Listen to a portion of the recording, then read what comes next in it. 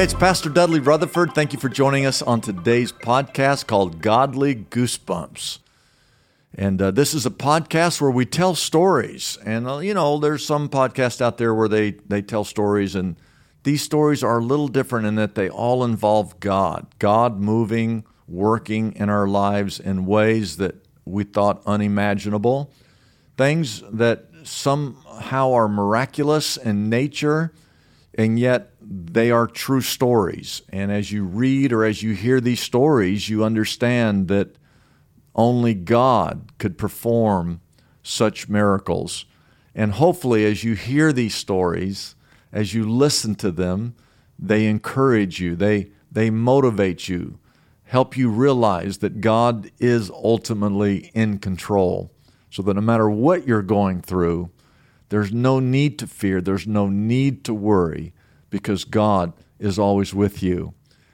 We want to encourage you to go to our website, godlygoosebumps.com, but specifically on the podcast that you're listening to, or on Facebook, Instagram, YouTube, make sure you hit that subscribe button. You'll be doing us a great favor, and it will help spread the word so that other people can hear these stories.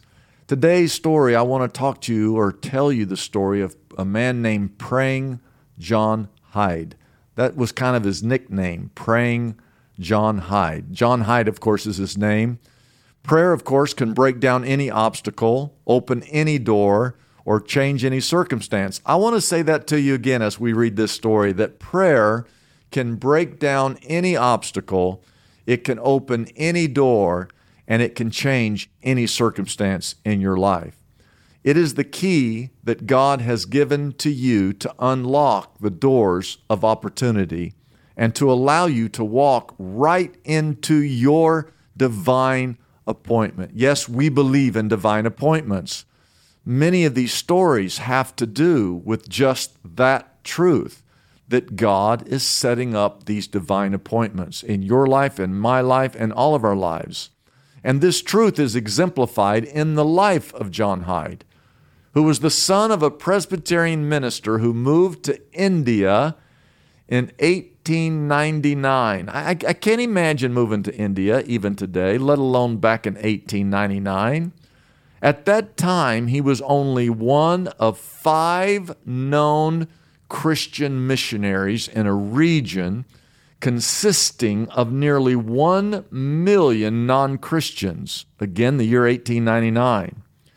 Physically challenged through partial deafness, John Hyde soon realized something that was stronger than his weakness: the power of prayer.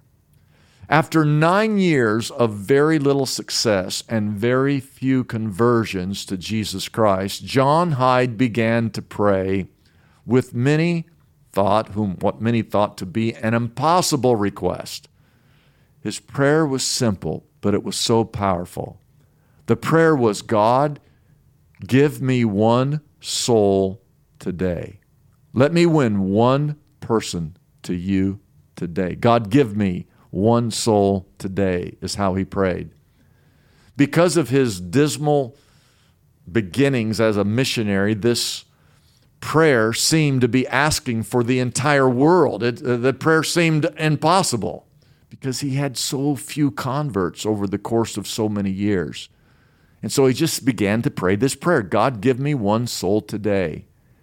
But he just, in his heart, he longed to see people come to Christ. So he has this little simple prayer, Lord, help me lead one person to you every day. And all throughout that year that he prayed that prayer, he kept track. And at the end of 1908, He counted up all the people that he'd led to the Lord. It was over 400 people had come to know Jesus Christ. Think about that. 1908, as a missionary in India, very few converts, if any, and he begins to pray that prayer. And at the end of 1908, there were over 400 people who came to know Jesus Christ. Oh, what a great story.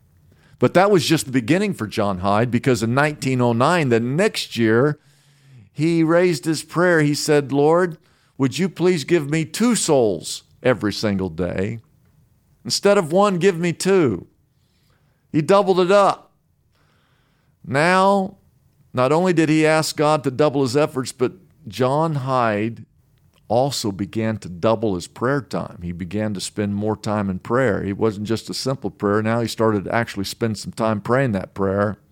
And again, at the end of that year, his figures show that some 800 people who accepted Jesus Christ as their Lord and Savior in that particular year. By 1910, John Hyde's commitment to prayer and his reputation earned him the nickname Praying John Hyde. His fervent prayer became known throughout the Christian community worldwide. Give me souls, O God, or I die. Give me souls. Give me souls, O God, or I die. Give me souls. 1910, he once again asked God for double, 4 souls a day, or nothing less. That was his prayer. Lord, help me lead 4 people, 4 souls a day, nothing less. God was once again faithful to answer his prayer. For that year, over 1,600 people came to salvation during that year in India. A few years later, John Hyde died. The medical examiner discovered something truly amazing. When they examined his body, they discovered that his heart had literally shifted in his chest cavity, moving from the left side of his body to the right. It was miraculous. There was no logical medical explanation for this phenomenon. However, many people believe that this was partially due to the intense burden of prayer that was laid upon his heart. Oh, the life of Praying John Hyde is more than just a good story.